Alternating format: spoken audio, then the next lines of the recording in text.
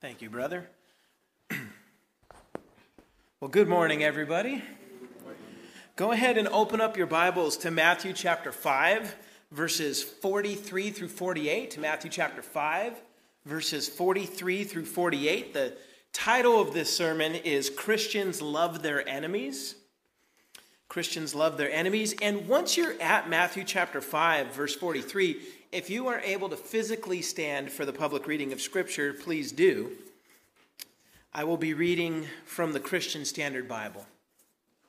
Our Lord Jesus says this. He says, "You have heard that it was said, 'Love your neighbor and hate your enemy.'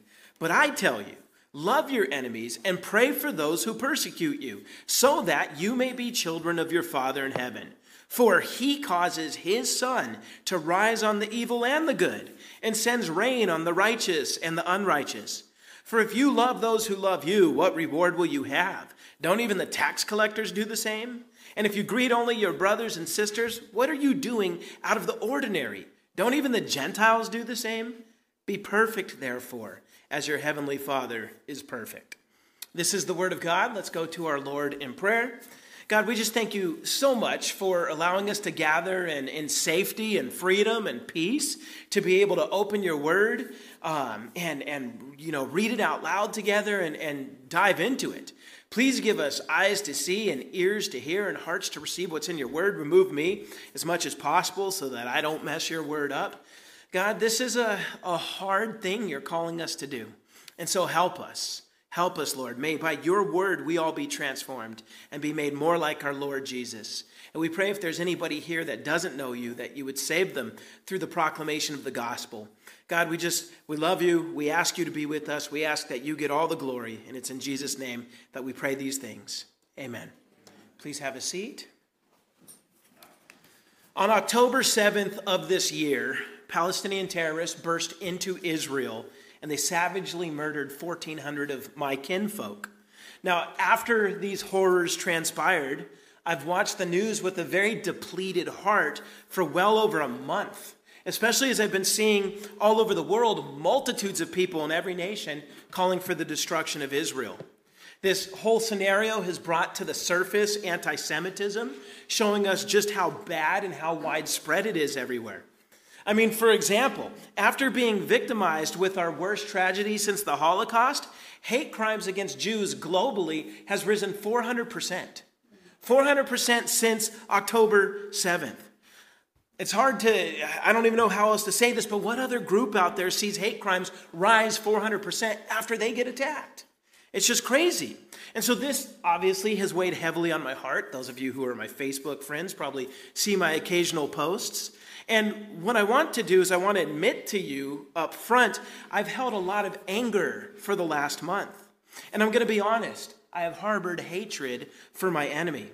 One day, I even walked out in public wearing my yarmulke, hoping somebody would start something, just so I could repay their hatred. And I'm ashamed of that. I know it's kind of funny, but I was ready to go. I went to Winco in Victorville. And so for that, I am ashamed because I know what Jesus has said in our text since I was 17 years old. But lately, I've been hating my enemies. And for that, I repent. And every time I think I've repented, then something else hits the news. Like now people are reading bin Laden's letter. And I'm like, and then it comes right back. And so I'm definitely trying to repent over this. Now, I bring this up because there might be other people in here that have been wronged. They've had people that wronged them. And maybe you're that person that's been wronged. And because of that wrong, you're bearing hatred. It could be a close relative that broke your heart. It could be a coworker that spread a lie about you. It could be a neighbor that let his dog do his business on your lawn for the 100th time after you told him to stop. Whatever it might be, many of us are very comfortable hating our enemies, even though we know better. And because of that, we need to hear our Lord loud and clear this morning. Our text is all about this. Now, the point of the text is this. We are to love our enemies rather than hate them. We are to love our enemies rather than hate them. That's how you sum this text up. Now, why are we to love our enemies rather than hate them? Jesus gives us two reasons for loving our enemy. First reason is it shows that God is our Father. The first reason we are to love our enemy is it shows that God is our Father. And then the second reason is it shows the world we are different. It shows the world that we are different. And so we're going to see that as we go through this. Now, we are continuing into Jesus' Sermon on the Mount, which is the greatest teaching ever given in the history of humanity. Jesus is teaching us how to be people that flourish. And that just means people who please God. He's showing us that the one who is whole or complete is the one that serves God by imitating Christ. We imitate Christ. We serve God in this present age amid all this evil around us. And we do so with hope. Why? Because we know this world is not our home. We know that a perfect age is coming. And so because of that, we can be faithful people. And faithful people are the people who flourish in the eyes of God. Jesus said we would function like salt, which preserves what is good, and it shows the world God's flavor. We function like light, which means our lives illuminate the darkness around us. Jesus said we will let our good works shine so that people can see and glorify our God through our good works. What are those good works? Jesus then told us it's the law. It's the law of God. We keep the law of God in the way that Jesus, the Messiah, teaches us to keep it. The law has not passed away. In fact, Jesus says it will not pass away until heaven and earth passes away. Now, the way we apply it today might be different, and Jesus gives us some clues on that. Now, the one that flourishes is the one that keeps God's law in a way that is more faithful than just a surface level obedience. We obey God's law from the heart. We ponder the scriptures so that we could discern God's heart behind each commandment. That way we can make our heart match God's heart. This will make our righteousness pleasing to God, unlike the fake righteousness of the religious leaders that obey only on the outside for show. Thankfully, Jesus then shows us what it means to keep the commandments at the heart level. He's been teaching us this. That's the part of the Sermon on the Mount we're now on, where Jesus is taking us through 6 Old Testament commandments, and he's doing 3 things with each one. First, he quotes or summarizes the commandment. Second, he tells us the heart-level way of keeping it. And then third, he offers practical application to show us what it looks like. Now, up to this point, he's taken us through 5 of these examples, and here's what he's taught us. Do not murder also means do not hate people and be hatefully angry with them from the heart. Do not commit adultery also means don't lust after people, and don't divorce and remarry frivolously. Keeping your oaths means let your yes be yes. Be trustworthy. Eye for an eye is for the judges, but for us, we don't retaliate. We do good for those who oppose us. We go the extra mile. That's what he's shown us with the first 5. Well, now we're on the 6th example, which is about how we relate to neighbors and enemies. Should we treat them differently? And that's what Jesus is going to answer. Now, humans naturally would say, yes, absolutely, we should treat friends and enemies differently. But Jesus is going to show us that God has a different standard than we do. And thank God, because if God thought like we do, we'd all be dead because we're all his enemy. We've all sinned against him. Imagine if God hated his enemy, we'd be undone. So it's very important that we pay attention to what the Lord teaches on this. Now, admittedly, I think more than all others, this is one of Jesus' hardest teachings. Not hard to understand, but it's hard to do. Now, he's going to first lay down the principle for us. We're to love our enemies rather than hate them. He's going to quote what the law says, and then he's going to quote how it's been interpreted, and then he'll get to the heart of the law. So let's look at verse 43. Jesus says this. He says, you have heard that it was said, love your neighbor and hate your enemy. Now, this is going to be the most complicated of the 6 examples that Jesus gives from the law. Why is this one more complicated? Because he quotes the Old Testament law, love your neighbor, but then he quotes something that's actually not in the law, hate your enemy. Yet he's quoting them together. And so that complicates this. And what people have tried to do here has not always been helpful when they've tried to explain this. Now, for the sake of simplicity, let's start with the easy part, the part that's actually in the law. Leviticus chapter 19, verse 18, Jesus is quoting a small part of that. The passage tells us not to retaliate, just like Jesus taught us last week. Here's what it says. Do not take revenge or bear a grudge against members of your community, but love your neighbor as yourself. I am the Lord. So the reason we're not supposed to retaliate is because instead we're supposed to love our neighbors. Now that phrase, love your neighbor as yourself, is one that Jesus will bring up multiple times. In fact, he will teach us later that this is the second most important command in the entire Bible. The most important command is love God with all your heart, mind, and strength. Okay? But then the second most important command is this one. Love your neighbor as yourself. Both of them together summarize the entire law. Every commandment, without exception, is either about loving God or loving others. Every single one. So, if you love God with all that you have, and if you love others like you love yourself, you will keep God's law. You will keep the commandments. Now, Jesus is not making that point here. He will make it elsewhere. The point he's making here is how we are supposed to respond to our enemies, how we're supposed to treat them. He is contrasting it with how we're supposed to treat our neighbors. How are we supposed to treat our neighbors? Love them like yourself. That's what the law says. Now, we have to remember what love means. A few sermons ago, I took a break from Matthew and I preached through the most important commandment. Love the Lord your God with all your heart, mind, and strength, found in Deuteronomy chapter 6, verses 4 through 9. And there I explained what it means to love, because we often get it wrong in our culture. Love, as defined by the Bible, it's not emotional feelings. It's not feelings of affection, though those can result from love. Love is an action. It's a verb. Love is something that you do a lot more than you feel. Love, by definition, is sacrifice. It is a giving of yourself for the sake of others. And when you love, what you give costs you something. And there's so many Bible passages that show us this. And so I'll just share 3 of them. This one everybody knows. John 3:16. For God loved the world in this way. He gave his one and only Son, so that everyone who believes in him will not perish, but have eternal life.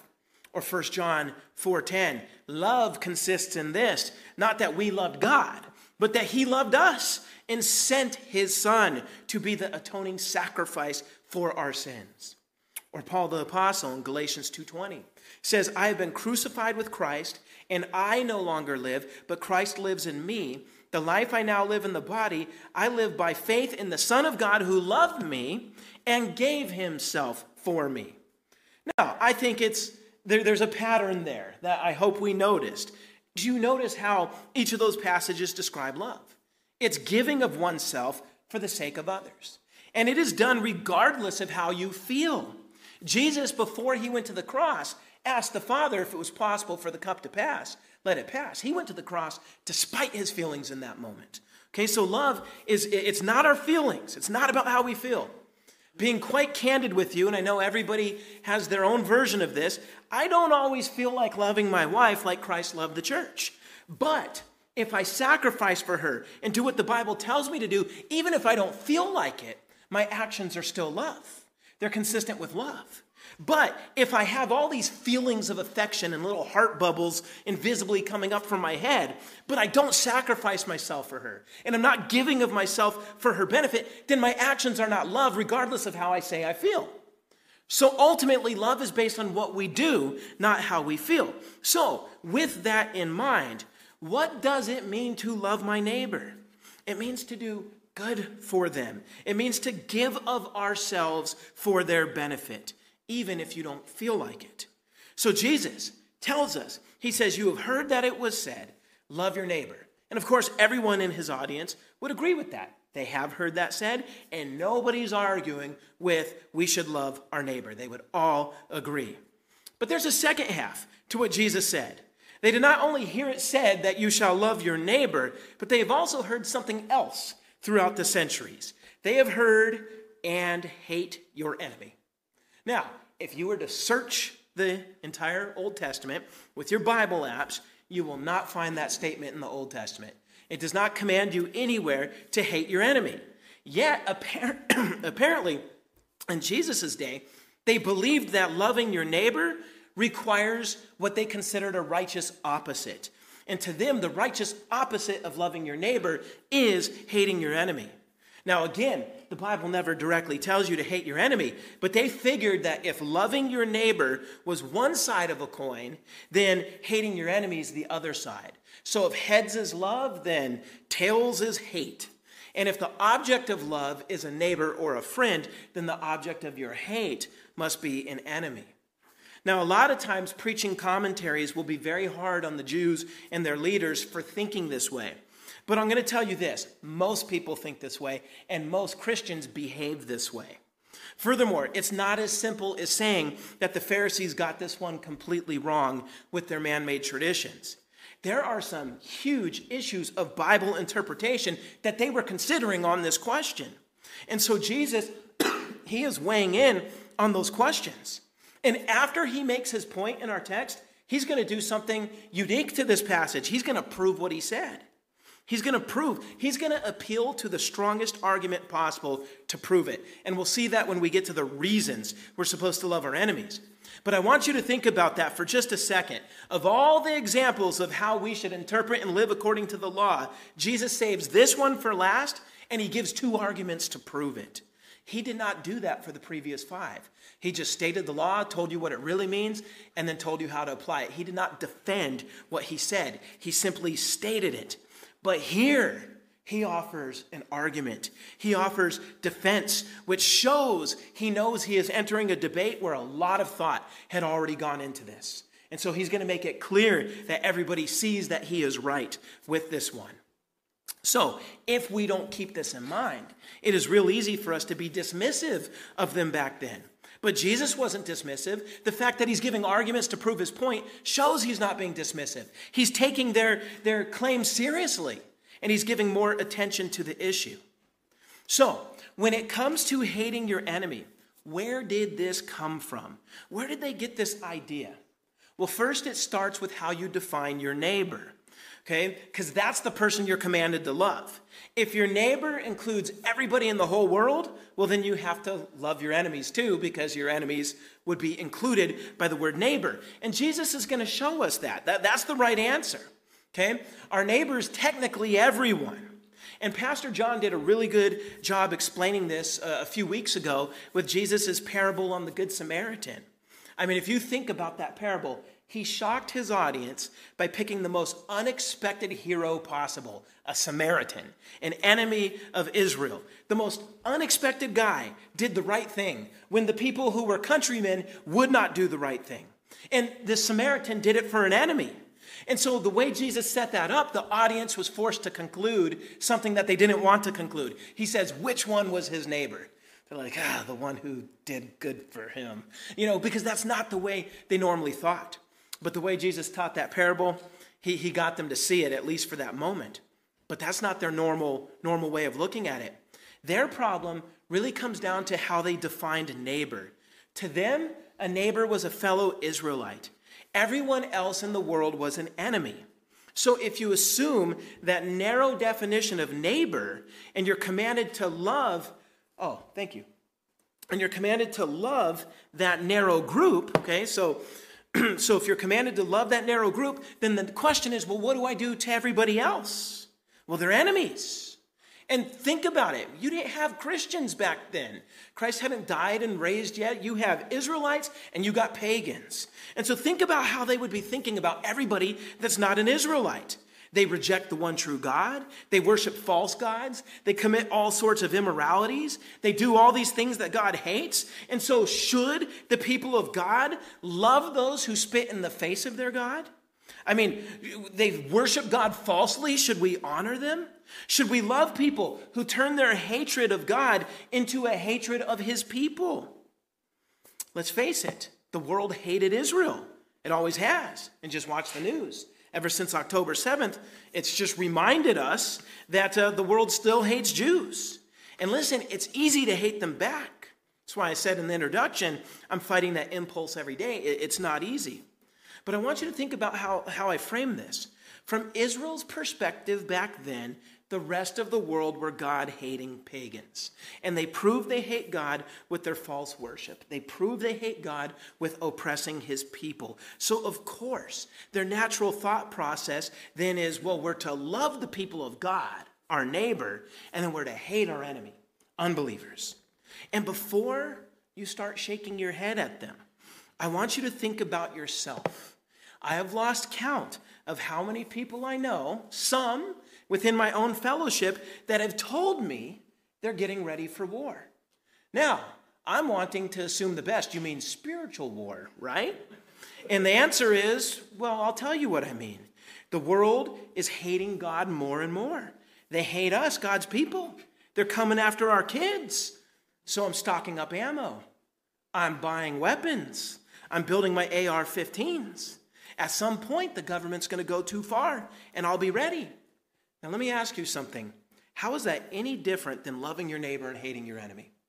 How is it any different than what the zealots of the first century were thinking about the Romans?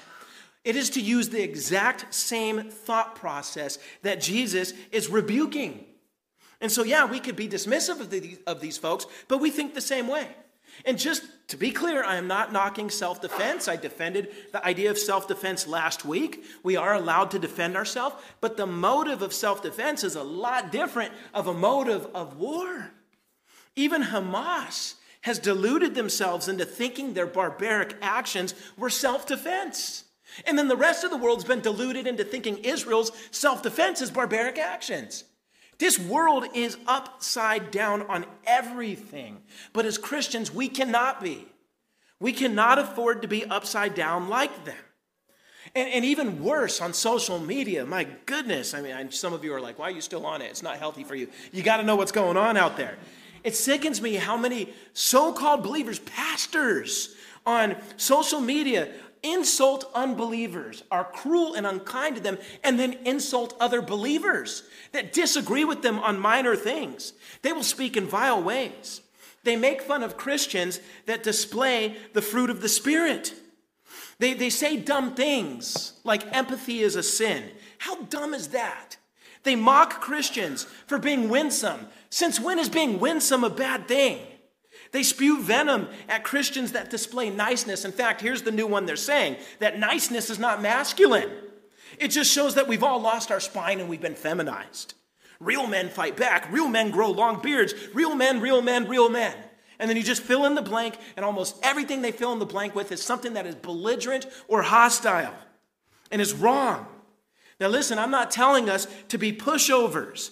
Loving our enemies means we tell them the truth, and we don't give them a free pass to keep repeating lies. We debate them. We call out their lies. We tell them they cannot have our children.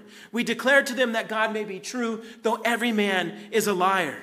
But as we do so, loved ones, we still have to display the fruit of the Spirit. And Paul makes it clear what that is in Galatians 5:22 and 23. But the fruit of the Spirit is love, joy, peace, patience, kindness, goodness, faithfulness, gentleness, and self-control. The law is not against such things. Now, did you notice of the fruit of the Spirit, love is at the top of the list, which is what Jesus is telling us to do in our text. You also have peace. Peace, not hostility. You have kindness. Kindness and peace are not unrelated to niceness. You also have gentleness. That means we're not war hawks. And then you have self-control, which means we don't return insult for insult, just as Jesus showed us last week. My point is simple. By bringing all this up, I'm just showing that we Christians have the same tendency that the Jews had back then. When Jesus is correcting them, he's correcting us. And we need to listen just as carefully as the original audience. Now, getting back to the complexity of this subject, as I said, it comes down to how you define neighbor. And I'm going to be honest with you. Leviticus chapter 19, verse 18, where we are told to love our neighbor, in the context, the neighbor is your fellow Israelite. If you were to go back and read that verse, he says, do not bear a grudge against those in your community, but love your neighbor as you love yourself. So contextually, the Pharisees would say, look, this verse is talking about our fellow Israelites. That is who our neighbor is. But that is not the only place where neighbor occurs. Additionally, there are synonyms for the word neighbor that convey the idea of neighbor, and there are arguments throughout the rest of the Old Testament that show that our kindness and our love must extend beyond just our own community or our own countrymen. And I'll come to those. But before considering those kind of passages, I just want us to understand how Jesus' opponents were thinking. I want you to think of some of what the Old Testament says. Israel was commanded to show no mercy to the Canaanites. Joshua's generation did not love their neighbor, and it was considered a faithful generation. Additionally, you have King David say things like this to God. In Psalm 139, verses 21 and 22, he says, Lord, don't I hate those who hate you and detest those who rebel against you? I hate them with extreme hatred. I consider them my enemies. Now, how many times in that passage does David mention he hates God's enemies there? Multiple times. So you can see how some might argue that we should hate our enemies. It's not as far-fetched as you might originally think. And as I've already shown, many of us naturally think that way, and we speak in a way that is hostile towards those we consider hostile to us. And our words and our actions show it. But here's the thing. It's not as simple as the Pharisees were trying to make it. There are a lot of passages that show that we should not hate our enemy. And if love is due, there might not be some that directly say love your enemy, but remember the definition of love. Love is doing sacrificial good on somebody else's behalf, regardless of how you feel. And since that is the definition of love, the Old Testament does teach us, like Jesus says, that we should love our enemies. Consider a couple examples. Proverbs 25, verses 21 and 22. If your enemy is hungry, give him food to eat. And if he is thirsty, give him water to drink. For you will heap burning coals on his head, and the Lord will reward you. Or you go back to Exodus in the heart of the law, Exodus 23, verses 4 and 5. If you come across your enemy's stray ox or donkey, you must return it to him. If you see the donkey of someone who hates you lying helpless under its load, and you want to refrain from helping it, you must help with it. Very clear. And both of those are commanding us to do good to our enemy, which means to love our enemy. The same David that wrote that he hates God's enemies, with his actions showed that he did not hate his own enemies. Consider Psalm 35, verses 12 through 14, how David treated those who were awful to him. He says, they repay me evil for good, making me desolate. Yet when they were sick, my clothing was sackcloth. I humbled myself with fasting, and my prayer was genuine. I went about mourning as if for a friend or a brother. I was bowed down with grief like one mourning for a mother. So they do all this bad stuff to me, but I pray for them, I mourn for them. That's showing love. He's showing kindness to them. I think we all remember when King Saul was consistently trying to kill David, David kept showing him kindness. Many centuries before David, up to 1,000 years before David, you have Job also making it clear that he did not hate his enemy. And we have to remember, in Job's case, God told all the angels, consider Job, this man is righteous. And so God considered Job's character to be righteous, and this is what Job says about how he dealt with enemies. Job 31, verses 29 and 30. He says, have I rejoiced over my enemy's distress or become excited when trouble came his way? I have not allowed my mouth to sin by asking for his life with a curse. And so that's what Job shows us. And so in light of that, in light of what we actually see in the Old Testament, look at what Jesus says in the first part of verse 44, or all of verse 44 in our text. He says this. He says, but I tell you. Okay, so love your neighbor, hate your enemy. He says, but I tell you, love your enemies and pray for those who persecute you. So again, this is fully consistent with what the Old Testament has always said. Yeah, you may have heard that it was said to love your neighbor and hate your enemy, but I tell you no. You're to love your neighbor, but you're also to love even your enemies. Remember, Jesus, as Messiah, is giving the true heart of the commandment. And the commandment to love your neighbor does not mean to love or to hate your enemy. It means to love your neighbor and love your enemy. So Jesus is contradicting a popular interpretation of that time, and he's rebuking our own tendency to hate our enemies. Now, you will have some scholars that try to point out that early rabbinic literature has lines that agree with Jesus here, and it's only slightly true when you read them in their context. It is not to the same degree. They still justify hating their enemies. Others will point to certain Roman scholars and Greek philosophers that said things that sound similar, but you read them closely, they're actually mocking this idea. And so really, Jesus' words here are in a class of their own. Now, ultimately, they're bringing to the surface what the Old Testament already teaches. But the way he's teaching this is in a class of its own. Now, we know the Old Testament says that. We know Jesus says it. But you're still probably saying, yeah, but you read that psalm where David hates his enemies. And so you got to tell me what to do with that. And you also brought up the Canaanites being killed. You got to tell me what to do with that. And you brought up in Leviticus 19, verse 18, that the context actually does define neighbor as one in the community. So how do we deal with these? Well, they're not that difficult. When it comes to David, he hated those who hated God. That's because, as a believer, he loves God, and he takes it personally when people hate God. No doubt he considered them his enemies. He said, I consider them my enemies. And they are enemies. But notice, Jesus doesn't say don't have enemies. That's impossible. If you're following Jesus, you're going to have enemies. Okay, so you could consider people your enemies. The people who hate God, you should consider your enemies. But you don't hate them. You love them. You love them. And make no mistake about that. And even though David says, I hate that these people hate you, God, yet we still see in David's actions, despite how he feels about them hating God, he still does good for them. So even in his actions, he shows that he loves his enemy.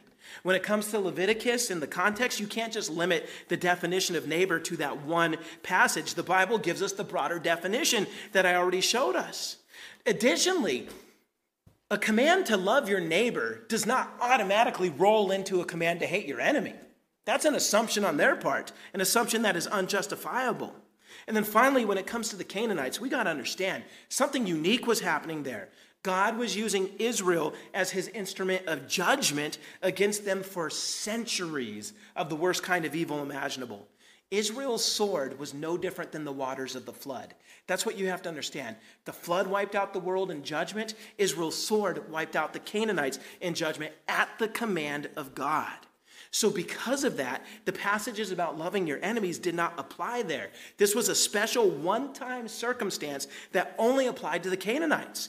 Once Joshua's generation was past, they were to deal with their neighbors and enemies according to the passages that I shared earlier. And even Deuteronomy tells us that. It'll tell us that when it comes to the Canaanites, you got to get rid of them. When it comes to everybody else, you can make treaties, you could do all this stuff. And so again, a very unique, unrepeatable scenario. So I want you to think about this. In this complex debate, the Pharisees leaned wrongly into passages that had a specific application. And then they ignored the passages that apply in all times. So they're looking at the ones that only deal to one generation and one event and say, see, we can hate our enemy. But they're ignoring these commands that deal with us all the time. So Jesus is correcting their misinterpretation. He says, but I tell you, love your enemies and pray for those who persecute you. Do good for those who hate God and hate his people. That means to love them. And then he tells us, for those who are persecuting you, pray for them. Now, somebody persecuting you, that means they mean you physical harm because of your faith. And Jesus does not call us to go to war with them, but to pray for them. And listen, our Lord is no hypocrite. He practiced what he preached. Concerning the very people nailing him to the cross and insulting him, look at his prayer in Luke 23:34. Then Jesus said, Father, forgive them because they do not know what they're doing. Father, forgive these people who are nailing me to the cross. Stephen prayed the same thing, the first martyr, as he was being stoned. And many Christians throughout the ages have imitated our Lord and shown the same love. I think of the founder of Voice of the Martyrs, Richard of Wurmbrand. He was imprisoned by Russian communists in the 1950s for being a Christian. And his prison guards would beat him severely for praying.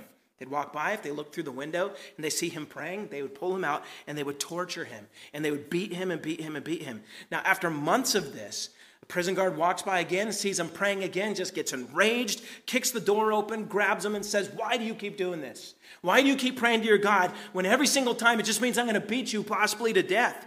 And Richard's answer was, I was praying for you. And then the guy let him go, closed the door, and then walked away. He didn't get beat that night. And I don't know if that guy became a believer, but I'll tell you that would put a guy in an existential crisis. This man I've been torturing, and I beat him every time for praying. I'm beating him for praying for me. That's what it means to love your enemy. He was following what our Lord said. So I think with all that, we understand the principle. You can't reduce your neighbor down just to only those you like, okay? But in the same way we're to love our neighbors, we're also to love everyone, including our enemies. We pray for them regularly. And if we don't, then we're not keeping the commands of God. Now, Jesus made all this clear in those first couple verses. And by the Lord saying it, that should be enough for us. It's enough for me. Jesus said it. I believe it. He's the Messiah. He's the Son of God. But as I mentioned earlier, what's interesting is he's going to go further than just stating it and applying it. He's actually going to prove that we must love our enemies rather than hate them. He's going to prove it by giving us those two reasons I mentioned up front. And the first of those reasons is actually the strongest argument you could possibly make. And I think the reason he's offering proof like he is here is because he cares about those who got it wrong.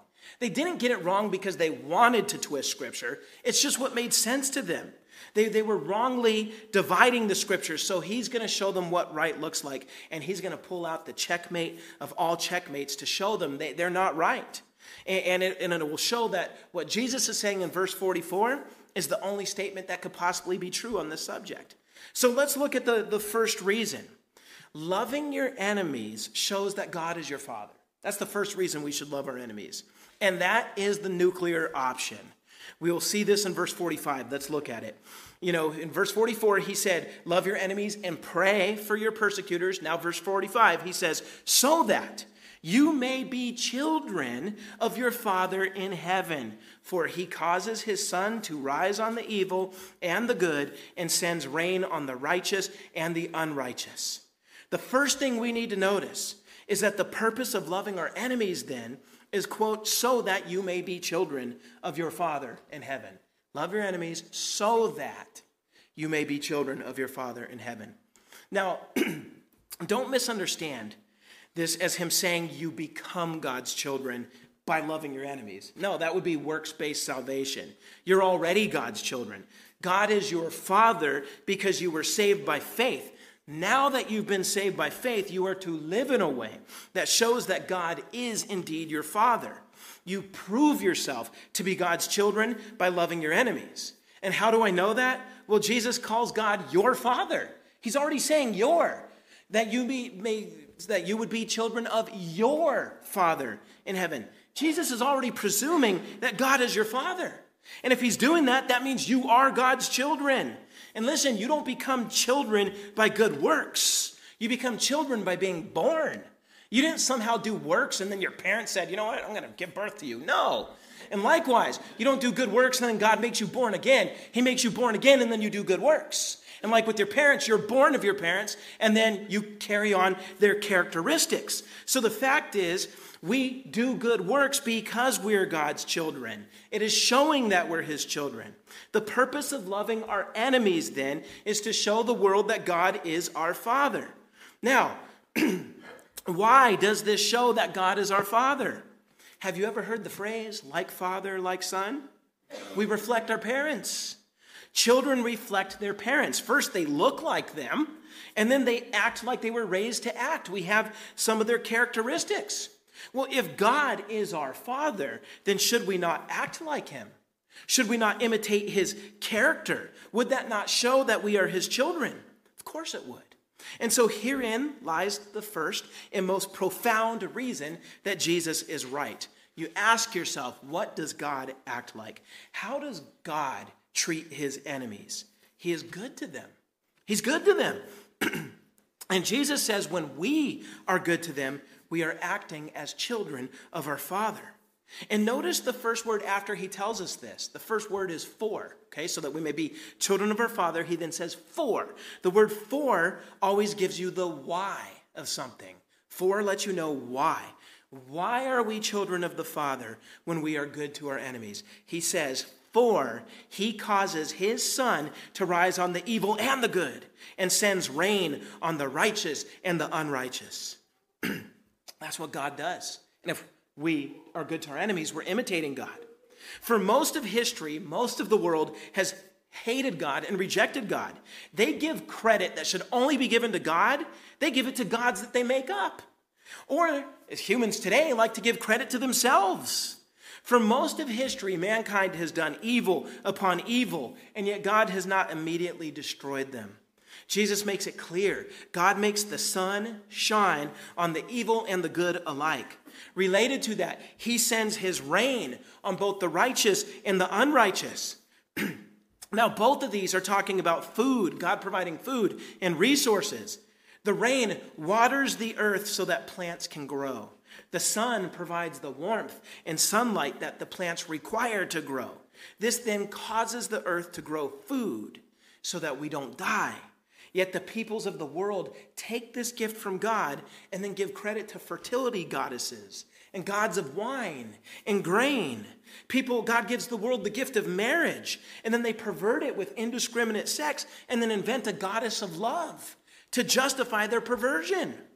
Jesus' point is that even though the world deserves to be destroyed for rejecting God, he still gives them grace. Not saving grace, okay? I have to make a distinction here. He gives them what theologians call common grace. That is grace that is given to everyone. He gives them rain and sunshine, seed time and harvest. He gives the peoples of the earth intelligence. He gives us the ability to make governments. He gives us food and marriage and family. And all these things help us have a stable life. This is given to all people everywhere, and he's given it out of kindness. Does the world deserve these gifts? No. Because of our sin, we deserve another flood. Though next time he says it will be by fire. But God, for thousands of years, keeps giving these amazing gifts to humans that hate him. He even gives them to people who are going to misuse those gifts to further their own sin. Paul appeals to this very fact to try to convince pagans to abandon their paganism. In Acts chapter 14, he's preaching to the pagans of Lystra, and after doing a miracle, they think he's Hermes. And so they're trying to worship him, and he puts a stop to that, and he's trying to convert them to the God of Israel. He tries to convert them to the Messiah, Jesus. And in Acts chapter 14, verse 17, speaking of God to these pagans, he says, although he did not leave himself without a witness, since he did what is good by giving you rain from heaven and fruitful seasons and filling you with food and your hearts with joy. It was God that gave you this. So believe in that God, not your paganism. That's what Paul is getting at there. Now, some people will be like, but wait a second. We do know the Bible tells us God will judge his enemies. And at times he mentions that he hates those that he's going to destroy because of their sin. And that is true. But that is a matter of eschatology, which is just a fancy word that means the end times, when God makes everything right. That is talking about the time when God rewards the righteous with resurrection. He gives us forever rewards, and then he forever punishes the wicked. God has given us glimpses throughout history with smaller judgments that we call days of the Lord, which will lead up to the day of the Lord, right? But with those punctuated moments of justice, that's what God does. He shows us what's coming. But those little moments of justice are not the day-to-day mode of operation of God. Okay, what is his day-to-day mode of operation? It's to give common grace. It's to give that rain and that sunshine. That is what he does day by day.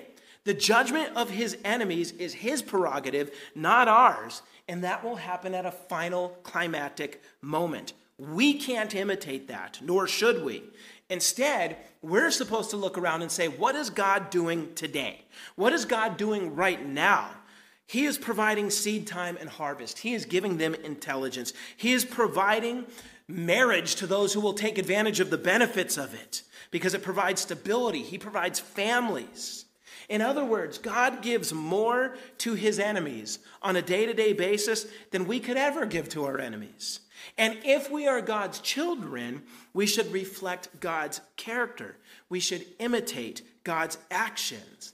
And his actions towards his enemies is sacrificial giving. It's love, it's patience, it's long-suffering. And I want you to consider what Paul tells us about imitating God. In Ephesians chapter 5, verses 1 and 2, he says, "Therefore, be imitators of God as dearly loved children, and walk in love, as Christ also loved us and gave himself for us, a sacrificial and fragrant offering to God." So notice, we're commanded to be imitators of God as children. That's why we imitate him. And then how do we imitate him? By walking in love. And what's the example he gives? Of Jesus giving himself for us. Now, I want to ask you something. Was that gift of salvation given to you while you were an enemy or after you were already a child? Well, to answer that, let's go to Romans 5:10. "For if while we were enemies, we were reconciled to God through the death of his Son, then how much more, having been reconciled, will we be saved by his life?" He saved us while we were enemies. So if we are to be imitators of our God, if we're to be children of our Father in heaven, then we will show great love on behalf and to our enemies. Why? Because that's what our Lord did for us while we were yet enemies. That's how he made us into children. So what right do we have then to not love our enemies? None. Every Jew, and this is where Jesus' argument really is just the checkmate of checkmates.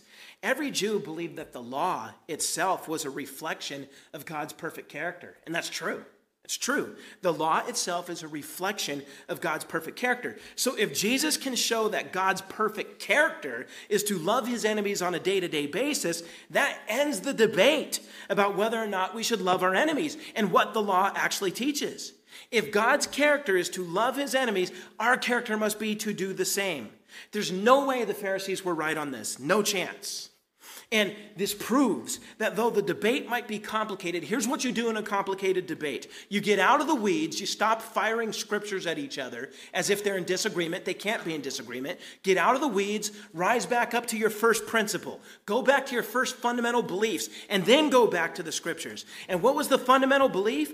God is good, God is perfect, and his law reflects his character. Okay? His law reflects his character. And so, if we follow God's law, which reflects his character, and yet we see God's character is to love his enemies, then if we keep the law, which matches his character, it means we will love our enemies. You see what he's doing here? See what he's doing? He's making it clear that we will not love our neighbor and hate our enemy. That's not how God does it. Okay? God loves both God shows his love to us, right? God loves his enemy. And by the way, he loves his people with special grace, the grace that saves us. He loves the world with common grace, those things I mentioned. What that means is, yes, your love for your family and believers is going to be a deeper love than your love for the world, okay? But we're still to love the world nevertheless, in the same way God does. That is how we keep his law, because his law matches his character. Okay, that is what he does. He's an amazing God. And as his children, we should act like him. So loved ones, when we are tempted to hate our surrounding world and think that the solution is to be hostile and be preparing for war, ask yourself, are we imitating our Father in heaven? No. What did your Father do for our enemies and his enemies today? He provided food and another day for them to breathe oxygen. So what should you do? You should seek their good. You should pray for them. Most importantly, you should pray for their salvation and then do good for them so that our gospel witness will make sense to them. I mean, after all, you're telling them that salvation is available because God loved his enemies and gave his only son for them while they were enemies. Wouldn't it make more sense if that message comes from a mouth of someone that is also modeling love with their own good works on behalf of those who hate us? Indeed it would. The message would match the messenger. Now, God loving his enemies is the only reason Jesus would need to give. Again, case closed, checkmate. But he's actually going to give a second reason as well. And it's one that once you read it, you're like, oh, that's common sense. But most people don't think about it. That's why he has to say it. So the second reason we should love our enemies is it shows we're different than them. If we don't love them, then we're just like them. And that's not a good place to be. And he's going to use two examples to illustrate this. The first example is in verse 46. He asks this. He says, "For if you love those who love you, what reward will you have? Don't even the tax collectors do the same?" Man, he cut straight to the heart on this one. It's like he's saying, what in the world are you thinking? Are you really patting yourself on the back for loving your neighbor? Are you really expecting to stand before God and get all these countless rewards for doing good things to people you like and people that like you? I picture the listener saying, yeah, why not? And perhaps some people here might be thinking the same. But then Jesus drops the hammer. Don't even tax collectors do the same? Now, he's not talking about the IRS. During the first century, tax collectors were the worst of the worst. They were your own people that sold you out and joined the enemy. They helped the enemy steal all the money of your people. Imagine being oppressed by a foreign enemy, and then you have your own countrymen actually help the enemy oppress you further. That is what tax collectors were. They violated God's law by treating their brothers and sisters this way. They actually hated their neighbor. Furthermore, they despised their God and rejected him. They would rather be loved by the Romans. They took the side of God's enemies. So if you want to talk about the most hated people in first century Israel, it was the tax collectors. The average person considered no one to be more evil than they are. Yet Jesus is saying, take the most evil person you could think of. They're like, tax collector. Okay, so take the most evil person you could think of and ask yourself this. Do they do good things for the people they like, for who they consider their neighbor? Do they do good things for the people that reward them? Yes. Even the tax collectors do good for those who like them. They do good for the Romans. So if you only do good for those you like, how are you any different? You're not. When I was a high school teacher, I used to put this in a little bit harder of a way, but I was following Jesus' lead. But I wanted the kids to think about this. I had them interpret a quote, a secular quote, that suggested doing good things for enemies. And the students were like, nah, man, I never do good things for my enemies. I take care of my friends and my family, but my enemies, they're my enemies. I fight my enemies. Because, they all think they're tough, little punks. But anyhow, and so after they said that, I'm like, all right, Hitler. Okay, I see you, Hitler. Good to go, Hitler. So that's how you feel, huh, Hitler? They're like, why are you calling me Hitler? And they'd get all offended for a second. And I'd say, hey, Hitler was very nice to the average German. And to his friends, he built them mansions in Bavaria with gold-plated elevators. Now, to his enemies, we know what he did. But man, he was good to his friends. And by your own admission, you're no different than him. He took care of his friends. And he hated his enemies. And then they would say, yeah, but I haven't killed millions of people. And I said, yeah, and at your age, he didn't either. At your age, he didn't either. The only difference between you and Hitler is he was given control over a powerful country at a later time. But before he ever got that power, he thought just like you. So don't pat yourself on the back. Your goodness is no better than Adolf Hitler's. And that did get them thinking, okay? They kind of walked out like, man, I suck. And that's good. That's what they needed to think. And I hope it gets us thinking. Now, I bring up that as an example because that's closer to how they would have felt about a tax collector back then. I'm picking the evilest guy we could think of. And if you like your friends and hate your enemies, you're just like him. But there's also another example because the tax collectors were apostates. They were those who fell away from the truth and turned their back on God. If you only love those who love you, then you're no different than the Jehovah's Witnesses. No different than the Mormons. Or let's put this in a more in-our-face type of example. You're no different than the progressive ex-evangelical that is angry and raging against the church and is out there doing everything they can to harm us. They've apostatized. They've turned away from the Lord. They're trying to get everybody else to turn away from the Lord. And you know what? They love their friends too. They're good to those who are good to them, but they consider us enemies, and that's why they speak about us the way they do. I don't care how devoted you are to the Bible. I don't care how religious you think you are. If you do not love your enemy, you're no better than that ex-evangelical progressive heretic. No better at all.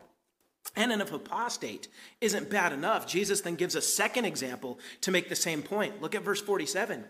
He says, and if you greet only your brothers and sisters, what are you doing out of the ordinary?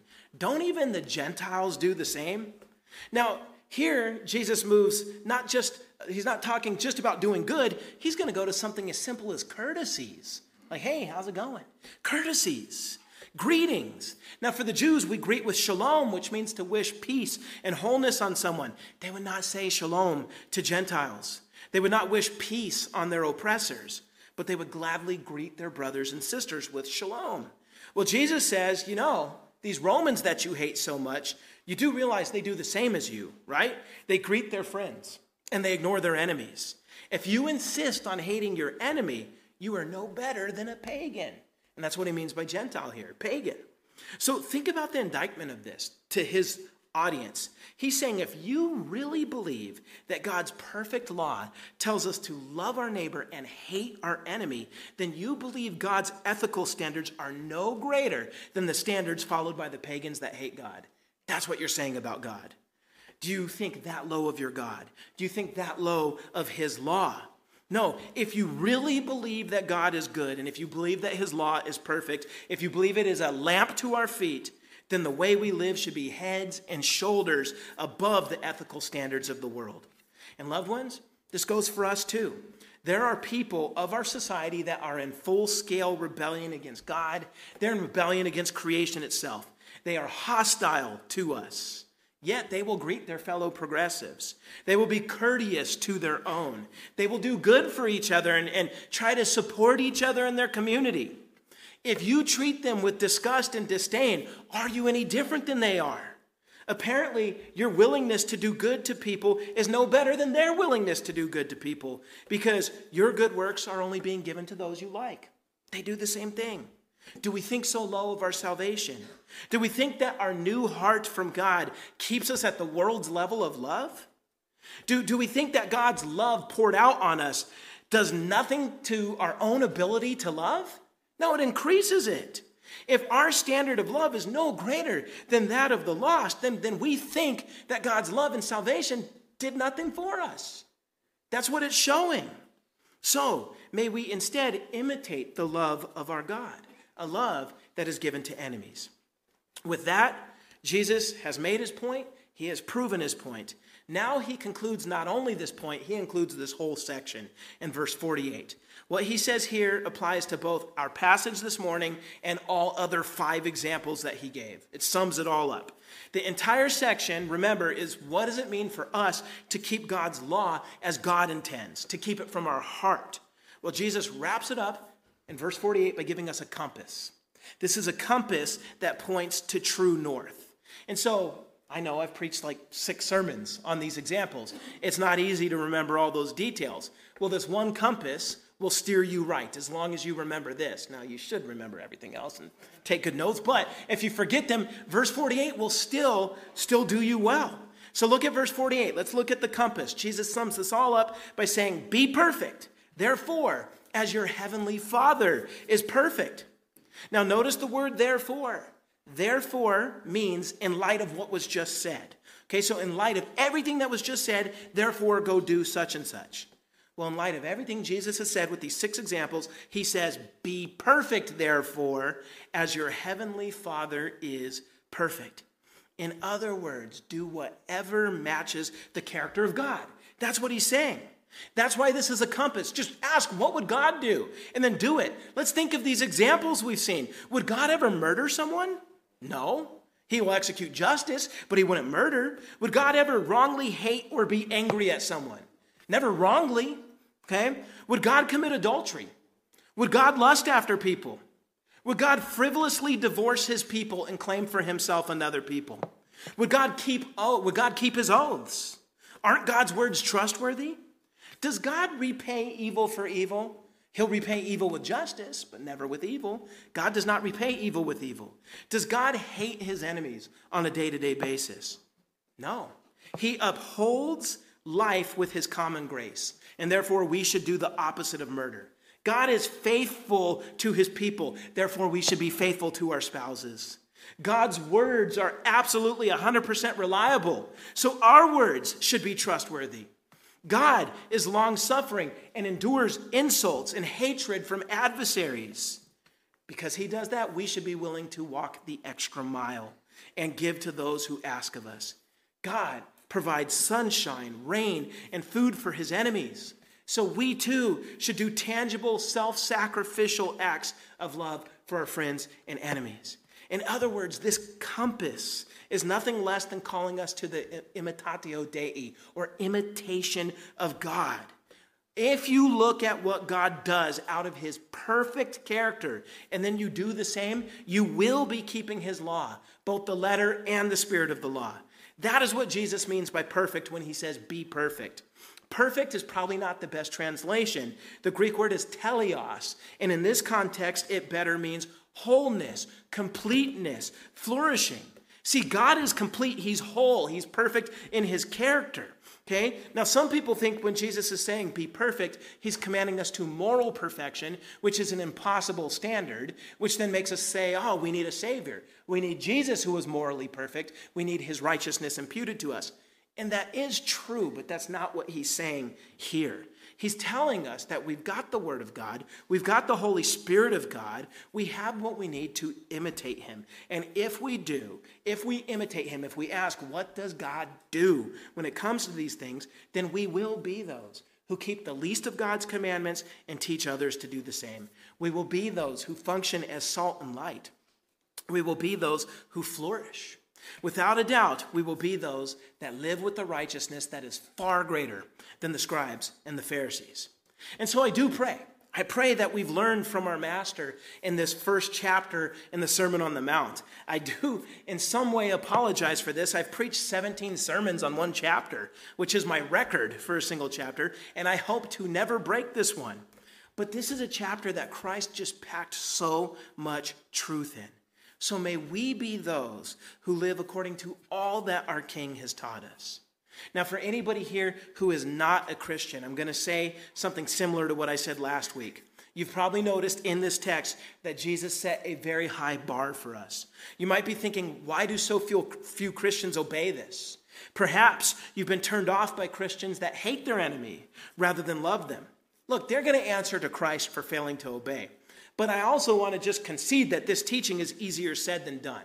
Okay, so I would say be a little patient because this is not easy to do, but all Christians should be striving to grow into this. Now, those who don't want to grow into this, those who refuse and are being stubborn, yet claim to be Christian, yeah, they're going to answer to Christ for this. But the real question is, what about you? What about your sins? What about your hatred of your enemies? In so doing, as I've already shown, you have a character no better than Hitler's, a character no better than that of Hamas. Also, what about all the commands of God that you've been breaking since childhood? You want justice in the world, right? But what about justice against yourself? Because it's coming. Justice is coming. And God's justice, it is an infinite justice. It's a permanent justice. It's eternal. All sin must be permanently judged. But this is where the good news, the gospel of our Lord Jesus comes into the equation. He is God. He is the second person of the Trinity, and he entered his own creation as a man 2,000 years ago. He lived a perfect life, never sinning, not even once. He exhibited the character of God flawlessly. He loved his enemies. He prayed for his persecutors. Even more than that, he took the guilt of all the sins of his enemies, of all those who would believe on him, and he carried their penalty with that rugged cross all the way to Golgotha or Calvary, where he died in our place. That's what he did for us. Then he rose on the third day, and he ascended to the right hand of the Father.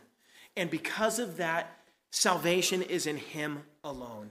If you believe on him, all your sins are forgiven because he paid the debt, and he gives you the credit of his perfect righteousness.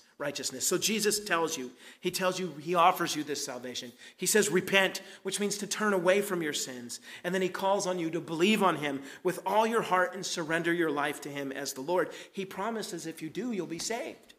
You will be saved. You will get eternal life. You will inherit the world to come. You'll be forgiven of all your sins. You get all these gifts, and then you will be given the chance to imitate our amazing Lord, where you get to love both your neighbors and your enemies. But if you turn away from him and walk away from his offer of salvation, then the only thing that awaits you is infinite justice. Because that day is coming. Right now, God has been good to you, giving you more time to repent. But a day comes where that just ends, and he has to be the judge. And he's going to bring you to task, and you will be condemned for all eternity.